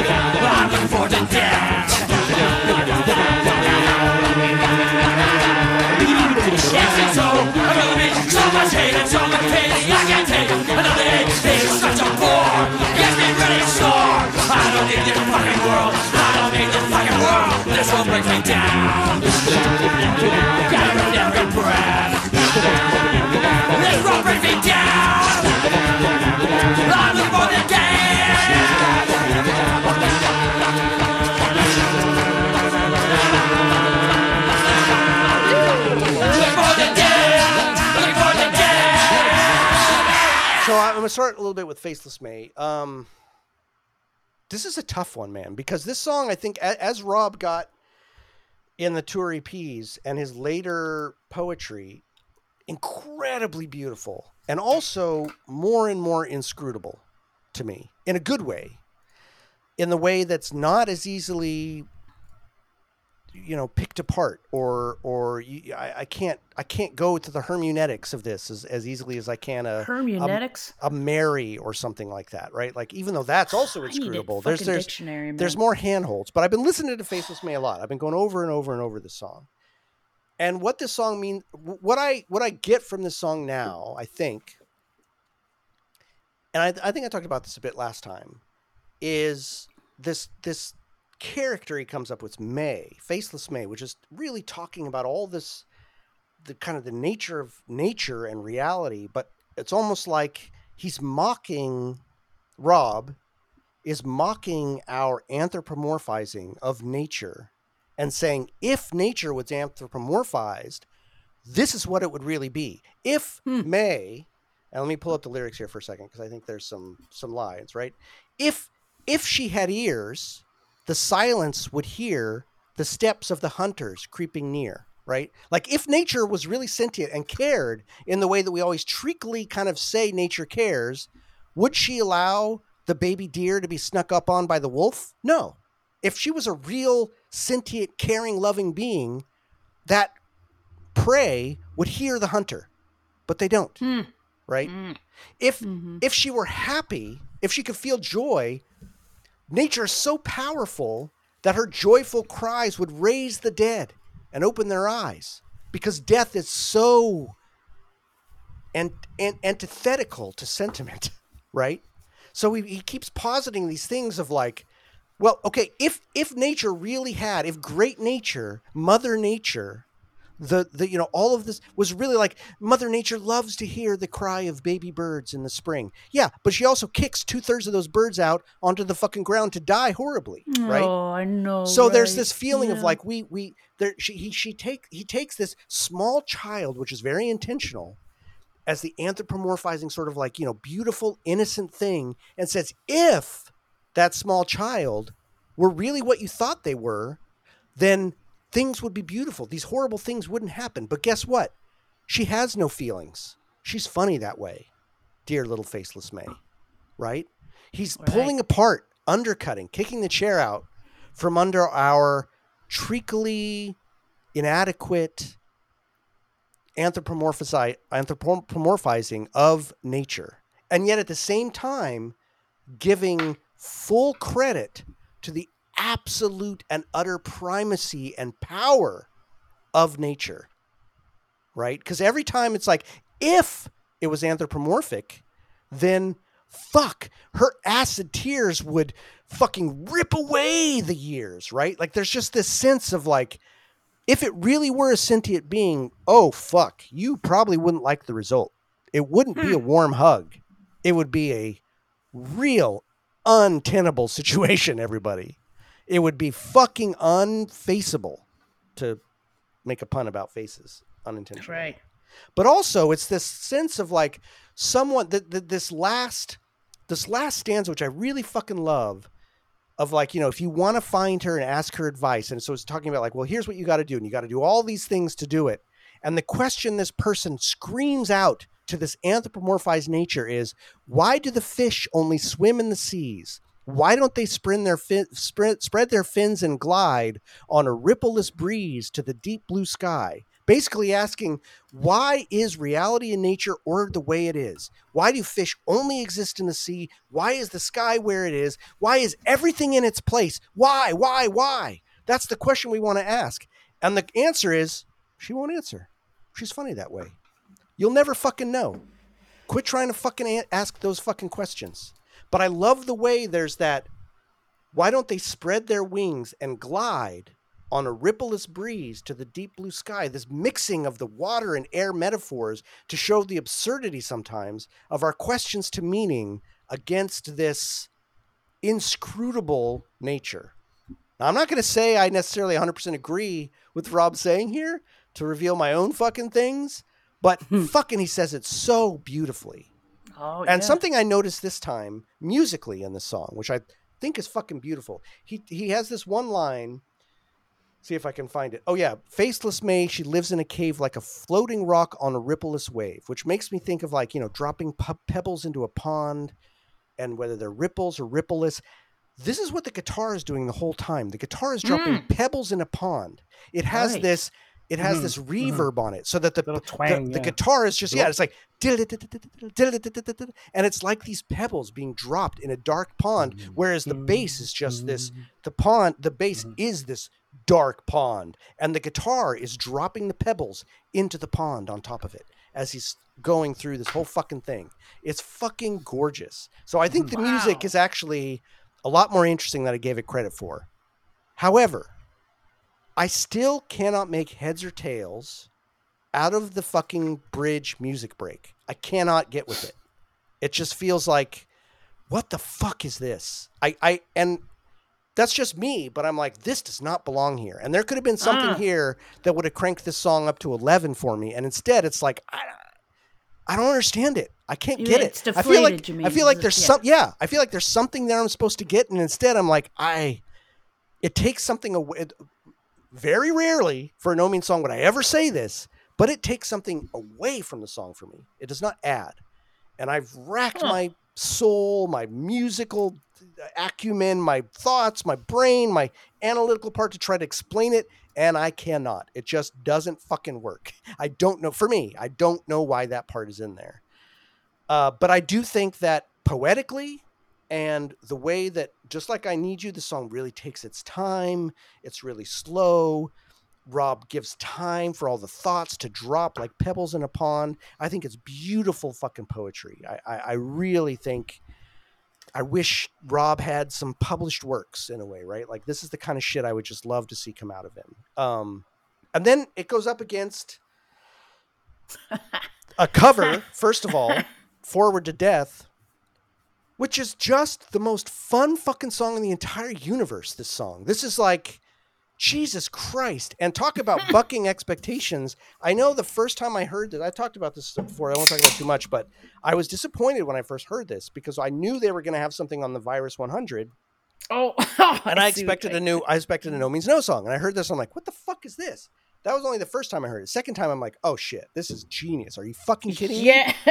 Like, holy shit. And you can't listen to the song too many times because every time you can go like, okay, now I'm going to try to really hear what guy's doing. Yeah. Wait, no, what's that guy doing? No, wait, Right. I didn't catch that guy before. Fuck you, Andy. I'm not listening to your words. What's that other thing? What's 7 levels down? There's some crazy shit going on there. Oh, wait, now I'm going to go listen to it against the original. Oh, fuck, they've got all that in there. Everything's being done. Yep. It's just, oh my God, it's just fucking, it's not just funny. It's flawlessly brilliant. Like, it is so, Yes. I don't know many other bands that could so like, I'm just going to toss off an a cappella version. Like, no, this is not a fucking toss off. This is like, holy shit, these guys are so skilled. And I think this is probably one of the best a cappella songs in existence, really. Because who the fuck else could do an a cappella Dead Kennedy song? Well, there Only are a these lot guys, of period. a cappella would dare? toss-offs in the world. Yeah, but not like this. Not like this. So again, very hard to compare these songs because they're just like, they're on the literal opposite sides of the No Means No spectrum. I couldn't hold my arms out farther and say Faceless Maze over here. Not in quality. God, I but in know. Faceless Isn't Maze that over here. something? Faceless and Forward to Death's over here. Like, man, but much like the first pairing, you've got clearly a Rob anthemic epic this one's from the later era. And then you've got Forward to Death, one of their fun fucking bouncy covers over here. No, Manic geez. Depression. No, Forward to Death. Faceless May versus Forward to Death. I'm saying on this side, you've got, oh, yes, sure, sorry. I'm sorry. I misspoke, though. I said I'm I gonna- Need You first, so that was my fault. But yes, okay. both of these pairings are worlds apart. Yeah. Worlds apart. So very, very, very hard to compare them. I They do really like... both start with F. They do. There you go. Man, Now, I don't like that I'm about to say this. compare and contrast. I don't like that I don't like I'm about to say this, but I'm going to say it because I'm a little bit drunk and I'm just going to be honest. Unlike almost every other song in their oeuvre that I've listened to for this podcast, Faceless May I like less the more I listen to it. It's not that I don't like it, but I appreciate it less the more I listen to it. I think this is a song that probably would have benefited, as many of those, as Rob talked about, from having been played live, from figuring shit out, from finding some different hooks, because it's almost a fucking classic. But there's just some parts that feel unholistic to me. Disjointed. Yeah. The lyrics are not part of that. The lyrics, I think, are fucking great. And this is a great, beautiful example of Rob's vocal delivery later in the work, of his poetic sort of beautiful inscrutability later. I think it's got a great underlying message. I think that's fucking great. I think the drumming is fucking fantastic. The Tom's guitar work is fantastic. It just doesn't fully gel in the way that actually some of the other Tour EP songs really do, right? Like One and the Same. Some of these other ones are like, that's a fucking classic for me. I love those songs. Clearly just fucking great. This one, there's a few things about it that just kind of don't fully click for me the more I listen to it, which is really strange. I'm not used to that. So I may come full circle as I listen to this more, and I'm not going to stop listening to it because I think it's a great fucking song. And I also think it's great that there's that song exists in the Tour EP pantheon, because it is of that strain, even if it's not as good, in my opinion, as I Need You. It's in that line. It's in that lineage. Right, yeah. And so I'm glad to see that lineage represented. Although I also think All the Little Bourgeois Dreams, which no longer exists, was also in that lineage. So anyway, there's that. I guess that's all I have to say about these. I mean, I could talk forever about Forward to Death, everything I loved about it. I mean, fucking every moment of that song has 100 things you could zero in on and go, what the fuck? Holy shit. Are you kidding me with what they're doing in this fucking song? I listened to it today on my ride home. My car is my best stereo I can listen to. No joke, like 20 times in a row, just rewind. And every time I've heard something fucking new, because there's so much going on in that song. Even the way it starts, it's so I love good. that. I mean, the way the snare sounds. It's just fucking, I mean, it's just 100% brilliance. So I'm going to pass the torch. Michelle, what you got for us? I don't want to go. Come on. Oh, There's no outies.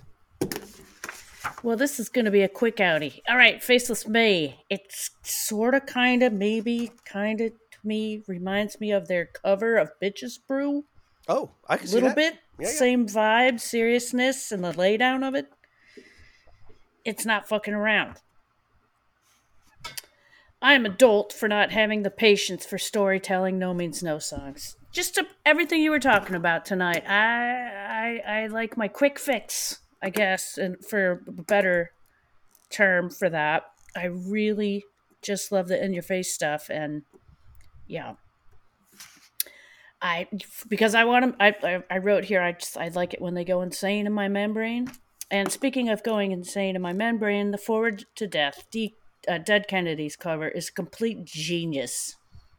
And acapella, come on with this. Who came up with this idea? Did they forget that they had to make a song, a cover, and they were sitting around having a beer and was like, oh shit, what are we going to do? I mean, of course, that's probably not what happened. I really want to know, though, when they heard about it. I mean, we'll have to go I back don't and look know. at Andy's Maybe notes. I'm He not gave us notes about remembering. it. He gave us I think notes this is about probably a lot more work than an actual cover. Yeah, way more work. I do remember him now that you mentioned it, and it doesn't seem like it was a just spur of the moment kind of thing. It's like maybe early on they decided they were going to do that, which is really cool. So I'm this is pathetic, but that's all I'm going to say about it. Oh my god. Oh god. Matthew, start talking. Hurry up. Okay. Yeah, very difficult songs to compare. The Faceless May is a very, very Rob song. It's got that sort of mythical feel. Well, Forward to Death is really very simple, and yet they're both sort of about existentialism in a way. Right. That's true. Yeah, it's the conception of them doing Forward to Death the way they did it is just, I mean, they're fucking nuts to have even tried it. It's amazing. I mean, the lyrics are simple. They're just like a punk song lyrics, but yeah. And so not much to say kind about of puerile in its way. Yeah. Yeah, a little puerile, little just like the kind of what's going through the I think it's like that. What's that? It's the little punk guy on the Circle Jerks cover. It's just like what's going through that guy's head. Okay. Not much. You know, just like everything sucks. I hate it. I can hardly wait to die. So very, very, very, very, very punk in a lot of ways. Incredible choices and for like how to break it down. The one of the things I appreciate most about this is just the incredible level of detail when you listen to the original. Like oh, we got to do that. We got to do that. I can just imagine them sitting there. We have to do this like nonsense at the beginning. Yeah. We have to do every little bit. So yeah, it's a cappella in it as itself. Like singing without music is one thing. Imitating the instruments is extremely silly in whatever context. Yes. It's extremely, extremely silly, and yet they put more energy into this than just like everything is turned up to 11 in terms of like what they're actually doing. Like, bah, bah, bah, bah. Like they're putting all of their effort into everything it is that they do. Yeah.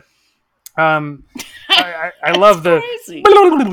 It's one of my favorite things. And, like I do love how closely it matches the original, and I go back and listen to it. Listen to them. It's incredible. It's all there. How much it's all there. Everything they do is in the song somehow.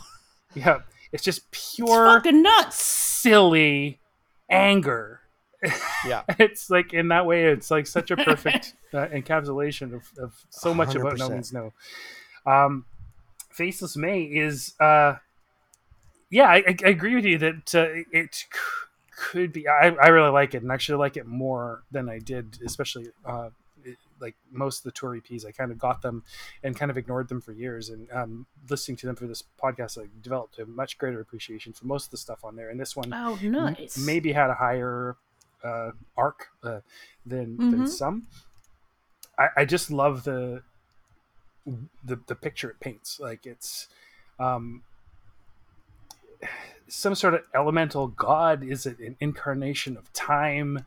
It makes me think of all sorts of stuff. The thing about the withered hands stirred from stirring the from pebbles and sand, stunted from stirring the pebbles and sand. It reminds me of that. I don't know if we've ever talked about it. That the dude on the cover of Why Do They Call Me Mr. Happy with the sticks with the broom arm. Yeah, is that great? Is that Slade? Is that sort of whatever? Anyway, it reminds me of that. And, even though he has a face, and quite a face does he have.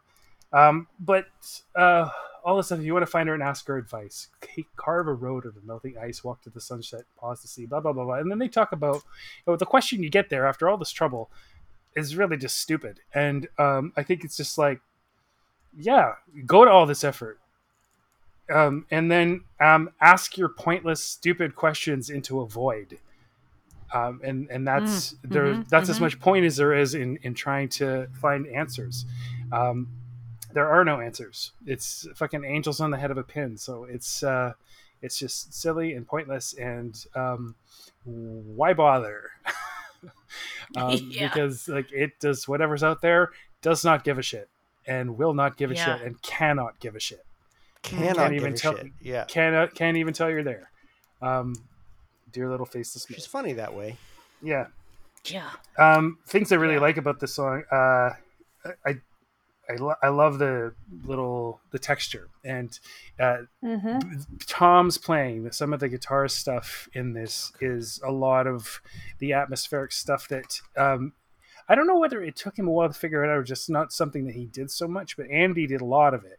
And a lot of what Tom is doing here, it's not imitating or aping Andy. It's definitely Tom.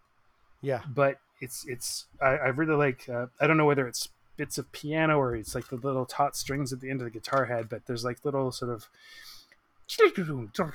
like little tiny little plinky sounds. It's pretty awesome. What else? I love the reverb. I love the guitar textures. I love the fact that there's a Tom fill, not Tom Holliston fill. There's a fill on the toms that John does. I think I said this last time we talked about the song, which is, exactly like a Rush. Can't know from which Rush song it is, but it's a Rush fill. Oh no! So I really like that. What I don't like about it, I don't like the constant repetition of "Dear Little Faceless May." I think it's a little could have taken maybe two of those out in each bar or each stanza. Okay. And I don't like the country breakdown, although I do like how it like melds right back into the original sort of feel. I sort of justify it. Right. To sort of justify it, it's like it is almost like a distraction. So there's somebody on this crazy quest to search out Faceless May and find the answers, and then just for a second, squirrel. That's my life. And maybe that's what that is. It's just the little bridge or outtake, almost like it's like this a moment of distraction. And yeah, that's about all I could say about those songs. Yeah. All right. Yeah. No, I mean, I think that's right. I think even last time I talked about Faceless Me, I had a similar thought too about that country break, that it was sort of like, it's so absurd, and it comes after that verse about the absurd question the guy asked. That's just sort of like, this is how fucking stupid your shit is. Like, listen to this. Like, just out of nowhere, this is the shit that we're going to break out with. I just felt like even that could have been better executed, right? Like, that's too conceptual for me. Like, I have to stretch too far to appreciate that break. It's one of the few musical breaks they have, because I love their musical breaks, almost to a one. I think they're just fucking incredible, and sometimes they elevate a song so hard for me. And this was the only one that I can think that's like, no, I don't. Not so like much. it. Not so much.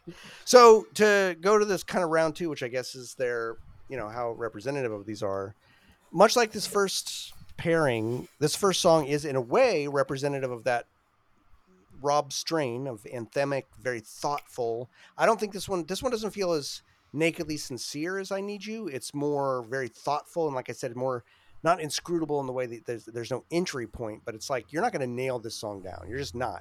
It's just not going to fucking do it. But it is in that oeuvre in a way of, or that, that thread. So I do feel like it has a place in their pantheon, and it exists on that side of it, very, very far on the Rob side of things, right? It's not a very collaborative song, although I love everything that everyone else brings to it. I think his I think to the same degree, in a different way, Forward to Death is very representative of their fucking, first of all, just easy to overlook virtuosity, because it's so fun. Yes. That song, it's so fun that you just get caught up in that you don't realize fucking hell how much work went into this, and how much attention to detail. That to me is very indicative of them, how you can sometimes too easily overlook how much is in everything they fucking do. And this song really shows that, if you just really listen to it. Like, I don't know how the fuck they did it, I really don't, and it's incredible. And it's kind of toss off, like it's on a compilation. A lot of people don't talk about it, but it's many bands, if they'd put that out, they'd be like, look what we did. Can you fucking believe this shit? Look at this. Play this shit all the time. Look at this. And they're kind of like, man, it's on a compilation. Because they they got humility. That's why. Yeah. And they have so much else that fucking was great. Yes. Would I introduce a newbie? I would not introduce a newbie to Faceless Me. 100% no. I mean, maybe, I don't even know, like someone who'd really like their shit a lot, that I would point them to this song. I'd want them to find it on their own, tell me whether they loved it. And maybe I'm feeling a little defensive on this. Not defensive. I need to clarify. When I say I don't like it as much as I used to, it has always been very high in my esteem. So for me, unlike Matthew, the tour EPs I've really loved those songs. Yeah, you are. Faceless May used to be actually one of the standouts for me. So for me to say I don't like it as much doesn't mean it's not coming from a low point to a lower point. You just can't figure it out. It's coming from a really high point to I don't know. I'm finding more flaws in it than I used to, instead of it rocketing. So sort of, we're meeting a little in the middle about that one, maybe. Yeah. But would I introduce Forward to Death to a newbie? Fuck, I play this song for anybody. I don't care who you are. You're like, listen to this shit. Are you kidding me? Listen to this shit. Look, I don't even care. I don't even care if you like No Means No as a band. I'm not trying to get you to like it. I just want you to listen to this and go, can you fucking believe what they just did? The band did that. Can you hear that? Those are people. They did that with their mouths. They did that with their mouths, motherfucker. fucking forget all the. I don't even know. What's that fucking band that's all famous for? It's not Maroon 5. What's the big I don't. There's a big acapella pop band. How the fuck would I know that? Anyway, and I would play this song for fucking anybody, and they better fucking love it, or they're just stupid as shit. That's all I gotta say. So that's what I gotta say on it. Michelle, how about you for this round two? This is the one where you asked indicative. How indicative? Indicative. Oeuvre, Okay. Newbies. Oeuvre. Can I agree with you with the Faceless May? Actually, I'm going to agree with you about both. I'm not that familiar with Faceless May, and I'm kind of a dick about it, where I haven't really obviously researched it that much. It just doesn't ring my bell. Forward to Death, on the other hand, I think it's very indicative of them. I think it shows you just how talented they are and shows you that they care about what they do. And again, yes, it's fucking hilarious. It's funny as hell. But it's really good if you sit back and get your laughs out and you pull back and just listen to the music of it. It's genius. Yeah. It really is genius. I would love to know more about this and how they came up with the idea to do an acapella. Go back and did listen. we find out? Yeah, we did. We have it. As a Was matter of it fact, in there? yeah, it's I have it right in front of me. I won't read it right now, but yeah, he talks about it. Well, So I'll it's- have it's to. one of the I corrections. gotta look it back. No, I gotta look back on it. I think this is a stupendous delivery. I think it's awesome. Would I play it for somebody? Absolutely. Fuck yeah. Yeah, like you said, just Yeah. Needle on the record. Take charge. Listen to this. Faceless May, Nice. probably not. Yeah. Yeah. All right, Matthew, how about you?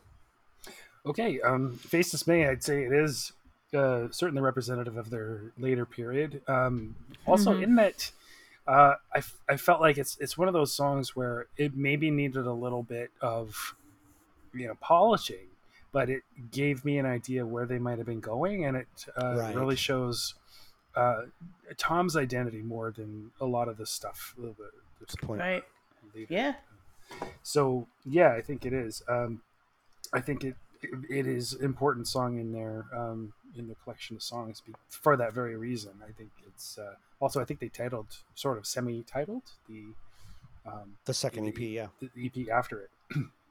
I don't know if I would use it to introduce somebody to No Means No, because from the song it sounds a little plodding, and the depth of it might not be clear without some really careful listening. I mean, clearly that's what happened with me. Forward to Death, representative of them. I mean, I think in terms of the effort and the energy and everything, yes. But in terms of a place in the body of work, maybe not so important. To understand what No Means Knows about. It's not, if you heard that as a one-off, it's not going to give you a good impression of Right. what else they're about. Would recommend it? Yeah, sure. I'd play it to people, but not to get them to like No Means No. I don't think, because exactly that. It's not. It's cool. It's incredibly talented, but it's not a No Means No song per se. I might get a DK fan like, listen to this thing. Yeah. And think of the minds who decided to interpret this band you like this way, and maybe Yeah. they have something more to offer you. Yeah. Yeah. All right.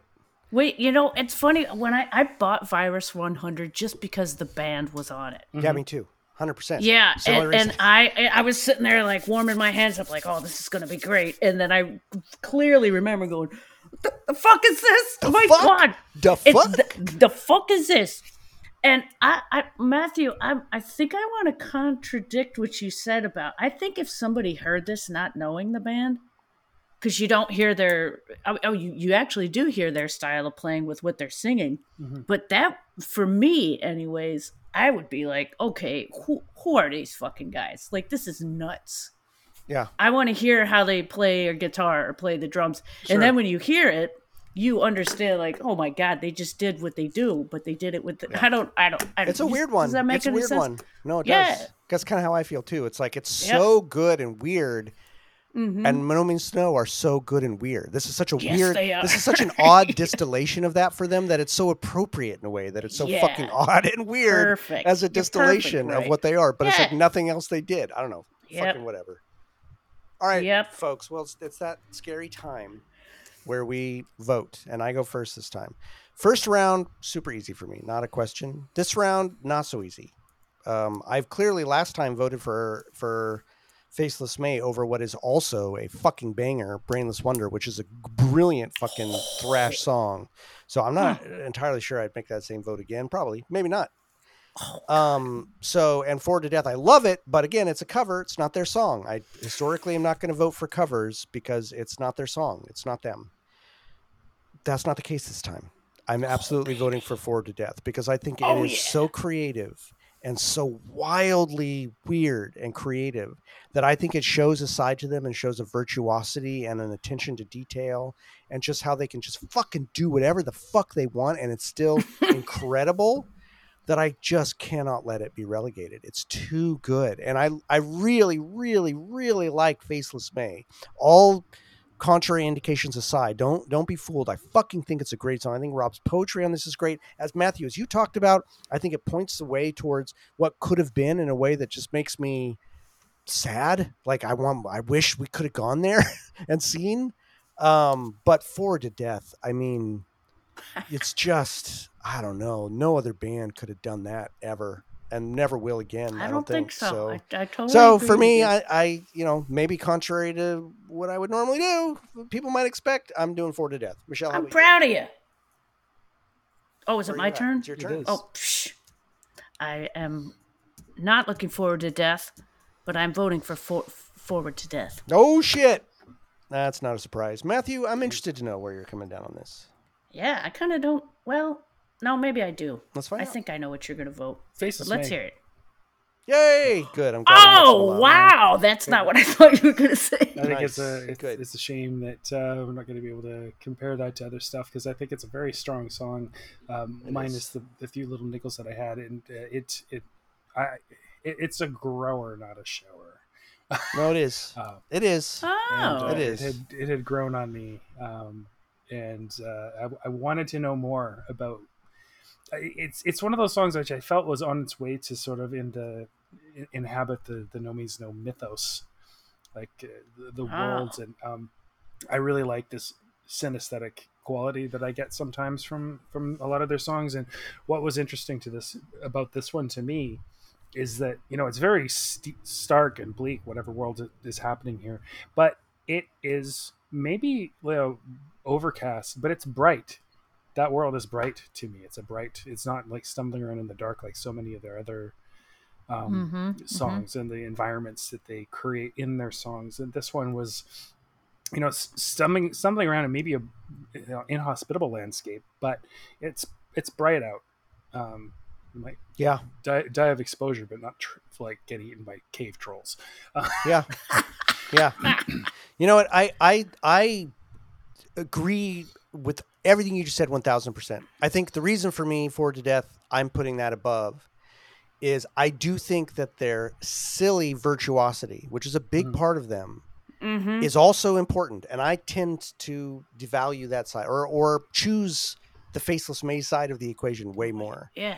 That I think Forward to Death is one of the pinnacle examples of their virtuosic silliness. And so I couldn't pass it. I couldn't let it go. Wow. Because I feel like it does represent a side of the band that I don't necessarily vote for as often. And yet if I'm not going to vote for this song, then I'm really dismissing that entire element of their oeuvre. And I can't because it's important. Whereas I don't think Faceless May sits at that level of the pantheon of that thread. There's so many other songs for me.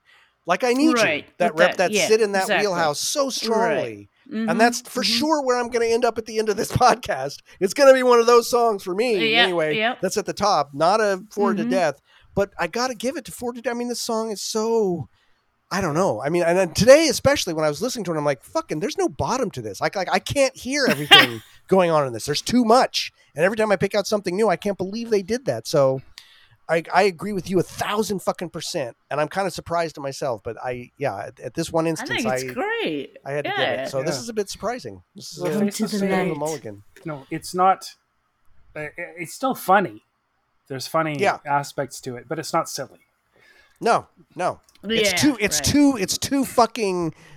too technically brilliant to be silly. Right? You can't. Anyway, folks. Exactly. It's too technically brilliant to be silly. That's great. You're totally right. I Need You ended up feeling needed. Well, unfortunately, Manic Depression's crying in the corner into its beer. Faceless May, unfortunately, has not been granted features, and instead, Forward to Death is moving forward into life. And we have sent another 2 songs into a potential round 3 should we ever get there. So we've been really fucking grateful to have you along for the ride. We're really glad to be back. And I think chances are pretty good that we're going to keep a pretty good pace going here. So I'm hoping that you'll hear another episode in another 2 weeks after this one. Don't forget to email us, nomeansnothingpodcast@gmail.com. We are also on the Facebook group. We have a Facebook group, No Means Nothing Podcast. People are joining it every day. If you're one of those people that fucking hates Facebook, but just, you want to talk to other fans, you want to yell at us more in real time and have other people join on the bandwagon, that's the place to do it. We're on Instagram, at No Means Nothing. Join us there. That's kind of lively. I'm on Twitter. We're on Twitter, but I haven't fucking posted there forever because it's going in the shithole. But I'll probably try to go back on. Last time I went on Twitter, there was all sorts of people. Lots of people had mentioned us and said great things, and I was like, oh fuck, I haven't looked at this in fucking. What about that new thing that just started? Didn't they? Just oh start fuck that. some That's new just thing? Instagram. I'm not going on to the threads. Fuck that. All right. Anyway, Trying to stay current. Reach out to us somewhere. We'd love to hear from you. And in any event, No Means No Thing, No Means Nothing is produced and edited by yours truly, Jordan Flato. Co-hosting and podcast graphics are by the brilliant Matthew Kowalik. Michelle Strangest. Healthy Matthew Kowalik. Michelle Strangest is our third and, let's face it, everyone's favorite co-host and official Foley artist. Shout out to our official mascot, Teddy. And of course, as always, thank you to No Means No for the use of stock taking as our intro and outro music. You are not you.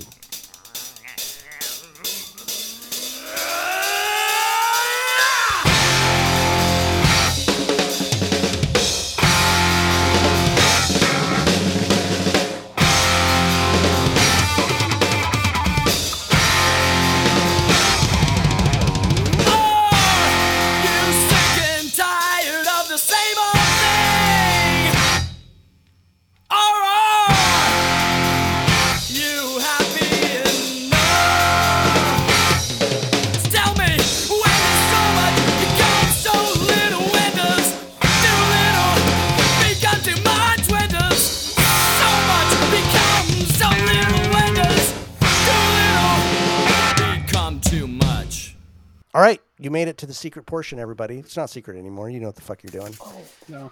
Let's I really just wanted to say thanks to everybody for listening to my little rant at the beginning as well. I really hope that somebody hears it and it helps. Anyway, dude, thanks. critical That was PSA. no rant. Yeah, critical That PSA. was no rant. You could really help somebody. They throw those medications out for that stuff all the time. Yeah. That's right. And maybe with a little bit more digging, you could. I think it's wonderful. It is. I think it's great what you said. All right. Goddamn paper. Here's the first pairing. I'm going to go on record and say this is not a contest in any way for me. Let's see what your reaction is. Oh. That's a fucking easy pull. Oh. Oh, boy. Here's another fucking Interesting. easy pull. Easy for me. Wait a minute. Maybe for you. Here's number two. Easy pull. Now, good songs all around. Of course, they all made it into round two, but come on. This is getting a little uncomfortable here. Really? Yeah. In any event, it's going to be a fun episode, folks. These are good songs. They're all good songs. It's round two. What the fuck are you talking about? Round one was all good songs, but, beat on the brat. So here we go. We got some really good songs coming up next week. Yeah, we hope to all see you. 4 of them kill. We hope to see you. And in the meantime, fuck off. Oh, God.